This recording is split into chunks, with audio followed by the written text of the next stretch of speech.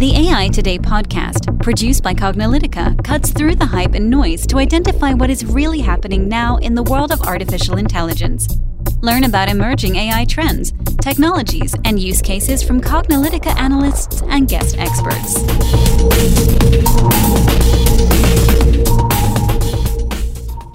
Hello, and welcome to the AI Today podcast. I'm your host, Kathleen Walsh. And I'm your host, Ronald Schmelzer. Our guest today is Valerio De Stefano, who is professor of labor law at KU Leuven. Hi, Valerio. Thank you so much for joining us on AI Today. Hello to you both. Thanks so much for having me, actually. Thrilled to have you. Welcome, Valerio, and thanks for joining us. We'd like to start by having you introduce yourself to our listeners and tell us a little bit about your background and your current role, especially as it relates to artificial intelligence. Sure. So I'm a professor of labor law at the University of Leuven in Belgium. And before that, I was for some an officer of the International Labour Office, which is a UN specialized agency that deals with everything that concerns labor and work. There, I started working on how technology impacts on labor. And I've been working for a number of years about platform work in the gig economy. And it was the first time I started to reflect on automated management, since platforms vastly use technology to manage and discipline workers. For instance, they allocate tasks and worksheets using GPS and use software to constantly monitor work by collecting, for instance, customer reviews and cutting out of the platforms workers that don't meet the very high standards that these algorithms require to be met, or for taking screenshots of people that work online to show the clients that they're actually working. So platform work has been used as a pilot for management by algorithm, but management by algorithm is much broader than that. So my interest comes from the labor law side. And when we talk about AI and management and automation and how it affects the workplace, well, we see that a lot of the debate is about the quantity of jobs. How many jobs we are going to lose to automation? Will the robot steal my accountant job or whatever? Not so much on the quality side of it. So how technology is going to impact on my everyday working life, how technology is going to be used to rate my performance, to discipline my work. So I think, and as a researcher, I am trying to fill these gaps. And one of the ways I'm doing this is by editing a special issue of a journal called the Comparative Labor Law and Policy Journal that is about automation, artificial intelligence, and labor protection. And in this special issue, we gather the contribution of many labor experts, sociologists, economists, lawyers, industrial relations specialists to investigate how technology is introduced in the workplace and how it affects our working life beyond the question of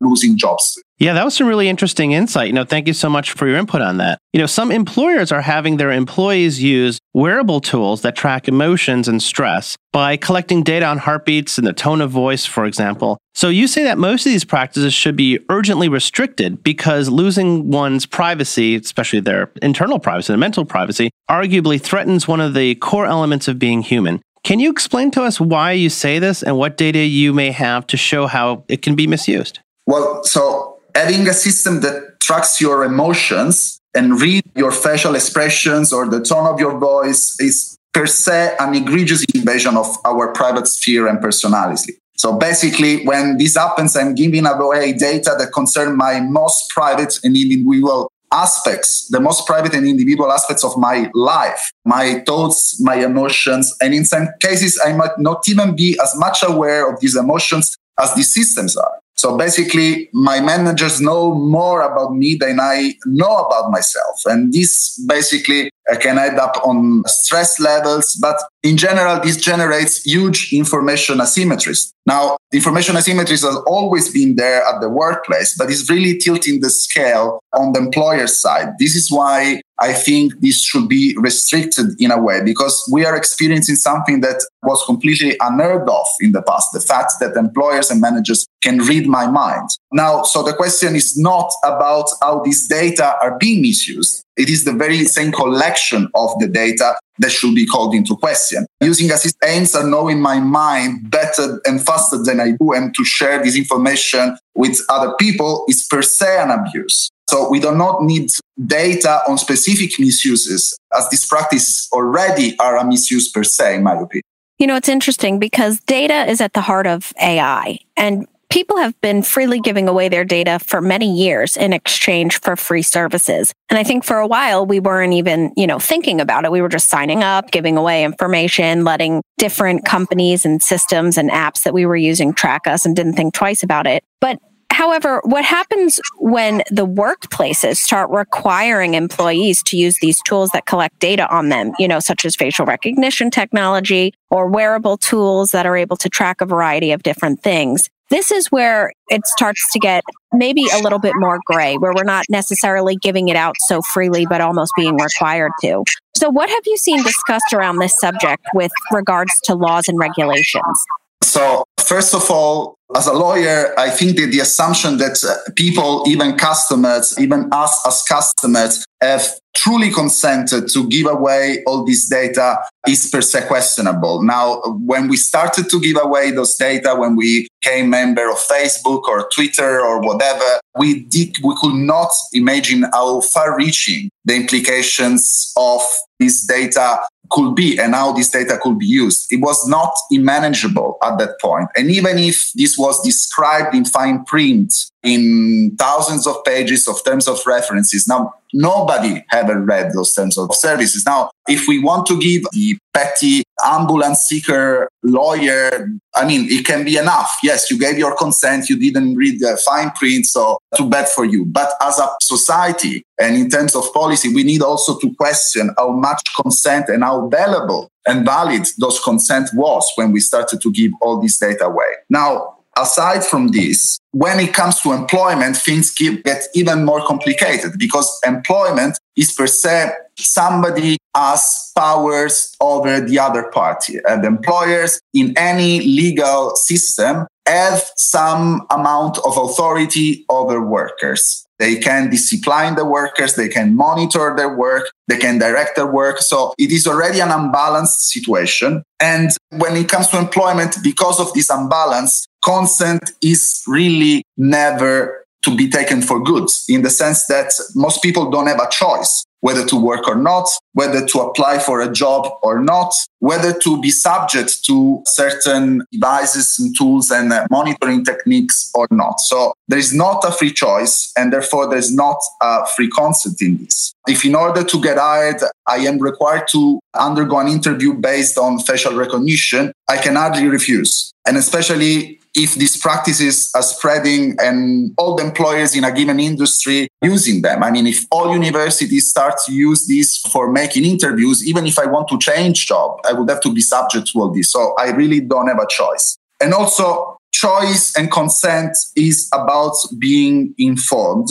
And I don't think the general public is already informed enough on how these systems work and what the implications of these systems are. As experts, we know that facial recognition technology, but also other forms of management, such as, for instance, using algorithms to scan CVs and resumes, etc. As experts, we know that all techniques can be biased and can lead to discriminatory outcomes. And the general people in society, the general public doesn't know about it. They think that technology is always neutral, technology is always objective, and it cannot actually discriminate.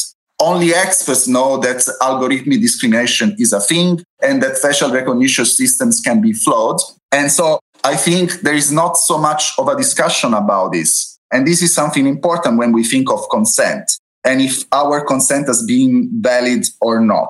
Also, people don't know that an interview that is recorded with a facial recognition system could follow them for the rest of their life. Because if the platform that is used to record an interview is then used by the same employers for other job interviews in the future or by other employers, well, I'm carrying on the data of this bad interview, maybe an interview that didn't go as well as it could have, but I'm carrying it over for the rest of my life. And again, this is not something that regular people normally know. So consent is really not given properly in this case as well. And in general, also consent is not given properly when employers introduce management by algorithm and monitoring and disciplining techniques that make use of technology. Because basically, workers don't know how they work. And even in some cases, managers don't know how they work. In some cases, the software that is used is not proprietary of the employer. So even the employer doesn't know how these things work. So again, there's so much things we don't know about, and these things work in a way that is completely untransparent that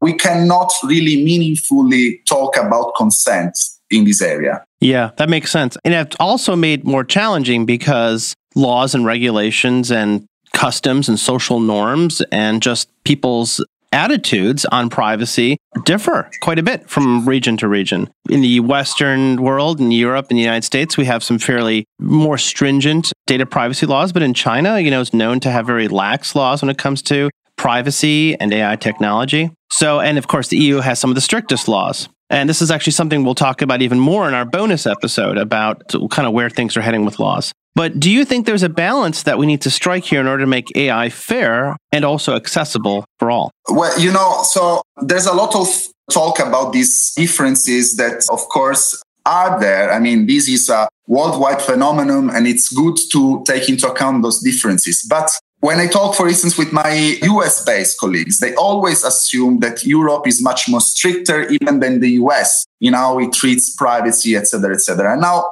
I think this is possibly true from the cultural standpoint, that in Europe, we think that privacy is more valuable than in other places, and definitely we're more attentive to that than other regions in the world, and especially the Eastern world. But I'm not so sure that regulation really follows suits when we're talking about monitoring workplaces and how AI can be used to basically discipline and surveil people. If we talk about, for instance, the European Union, everybody knows the fact that the EU has this general data protection regulation, the GDPR. Basically, it's something that it's known worldwide because at some point in 2018, everybody had to start clicking again, yes, yes, yes, on consent forms online on European sites, so everybody knows about the GDPR. But the point is that the GDPR may not be the most updated and comprehensive way of regulating some of the implications of the tools we are discussing. The reason is that the GDPR is much more centered on data collection than it is on data processing and especially on inferences. Now, inferences are something that the Court of Justice of the EU, so the highest court in the EU, the ones that apply EU law ultimately, and therefore also the GDPR, doesn't really necessarily think that inferences are as covered by data privacy regulation in the EU as is data collection. So we may leave outside the remit of the law the things that are most dangerous. When a machine starts to make an assumption based on data, well, I could have protection on the fact that the data were collected, but on the assumptions and inferences that the machines make out of it, well, the GDPR might not be really helping. So I'm not so sure that there's so much of a distinction here. It's possibly a cultural distinction, but I think we are still at the beginning of the debate on this. Now, also, we have to take into account that in the Western world, we have certain laws that protect workers, and they basically are used internationally. I mean, for instance, the US and many other European countries prevent the use of polygraphs, of lie detecting mechanisms, to basically hire people or to monitor them after they're hired. But the way AI is working at the moment with emotion tracking, with facial recognition, may allow to circumvent all this legislation that is already there. So it's not just about the circumvention of privacy. It's about the circumvention of a much broader area of law and legislation. And also the use of medical data is restricted in many countries because it can lead to discrimination based on disability or other protected factors. But again, AI may not be under the remit of these laws because basically these laws were approved much before AI came into place. So they might not be updated enough to take and to keep pace with new technologies. Now, this creates a problem, and the only way to solve this is to talk about it. First, we have to have a policy, a broad debate on this, a general debate in society. People need to be made aware of what is going on in the field of technology. And only after this, we can have a public debate on how we want to pursue these technological advancements, et cetera, et cetera. I mean, because there's also a lot of good things that we can reap out of technological advances and progresses and AI and all this. But if we don't have a broad societal discussion on this, I am afraid that it is not just about cultural differences. We are not going to have a meaningful regulation of this. And basically, the governance of all these phenomena is going to be left to some people in the Silicon Valley or to some restricted number of regulators. But we won't know actually how this can impact on our lives before it's too late.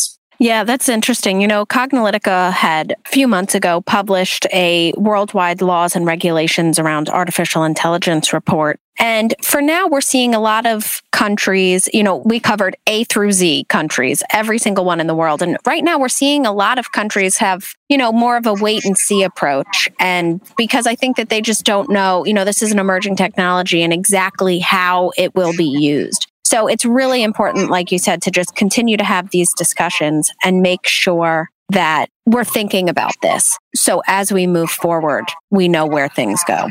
Absolutely. Yeah. I think this is crucial. We really need to talk more about it. But when we say that countries adopt a wait and see approach, we don't wait too long because this is already in place. And monitoring, surveillance, algorithmic management is already in place. So we should do something rather than later about it. And if we don't start talking about it, we will never be able to do it. We agree. So, this podcast was very insightful. And listeners, if you'd like to listen more, we encourage you to check out our bonus episode that we'll link in the show notes. Valerio, I'd like to end this podcast by asking you what you believe the future of AI is in general and its application to organizations, governments, and beyond. Sure. So AI, I think, of course, has a future. And it will be increasingly used because it promises many things, and especially it promises to make things simpler and cheaper. I'm afraid that for the moment, this is going to be used more and more in policing, justice, criminal matters, before we can really understand how to rule biases out, how to rule discrimination out of it.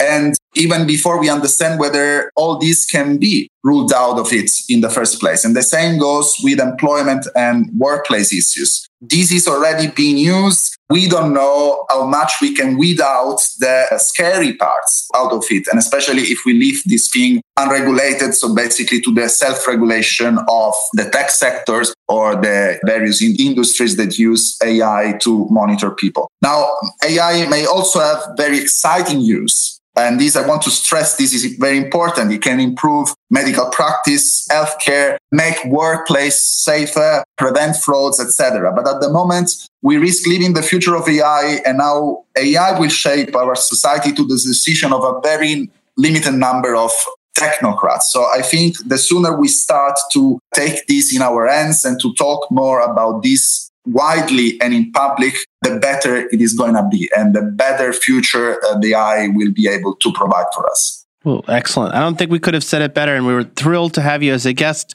to provide your visibility and your viewpoint and your insight into making this all happen, because I think we're all on the same page. We want all the benefits of AI and eliminating some of the downsides that we've been talking about. So this is great. So thank you so much, Valerio, for joining us on this podcast. We really enjoyed having you on our guest. And listeners, we hope you really have enjoyed hearing some of the insights and the valuable input that Valerio has brought to our audience. So thank you again. Thank you. Thank you. Yeah, thanks so much. And listeners, if you've enjoyed listening to this podcast, please make sure to rate us on iTunes, Google Play, Spotify, or your favorite podcast platform. As always, we'll post any articles and concepts discussed in the show notes. Thanks for listening, and we'll catch you at the next podcast. And that's a wrap for today. To download this episode, find additional episodes and transcripts, subscribe to our newsletter, and more, please visit our website at cognilytica.com. Join the discussion in between podcasts on the AI Today Facebook group, and make sure to join the Cognilytica Facebook page for updates on this and future podcasts. Also, subscribe to our podcast in iTunes, Google Play, and elsewhere to get notified of future episodes. Want to support this podcast and get your message out to our listeners? Then become a sponsor. We offer significant benefits for AI Today sponsors, including promotion in the podcast and landing page, and opportunities to be a guest on the AI Today show. For more information on sponsorship, visit the Cognilytica website and click on the podcast link. This sound recording and its contents is copyright by Cognilytica, all rights reserved. Music by Matsu Gravas. As always, thanks for listening to AI Today, and we'll catch you at the next podcast.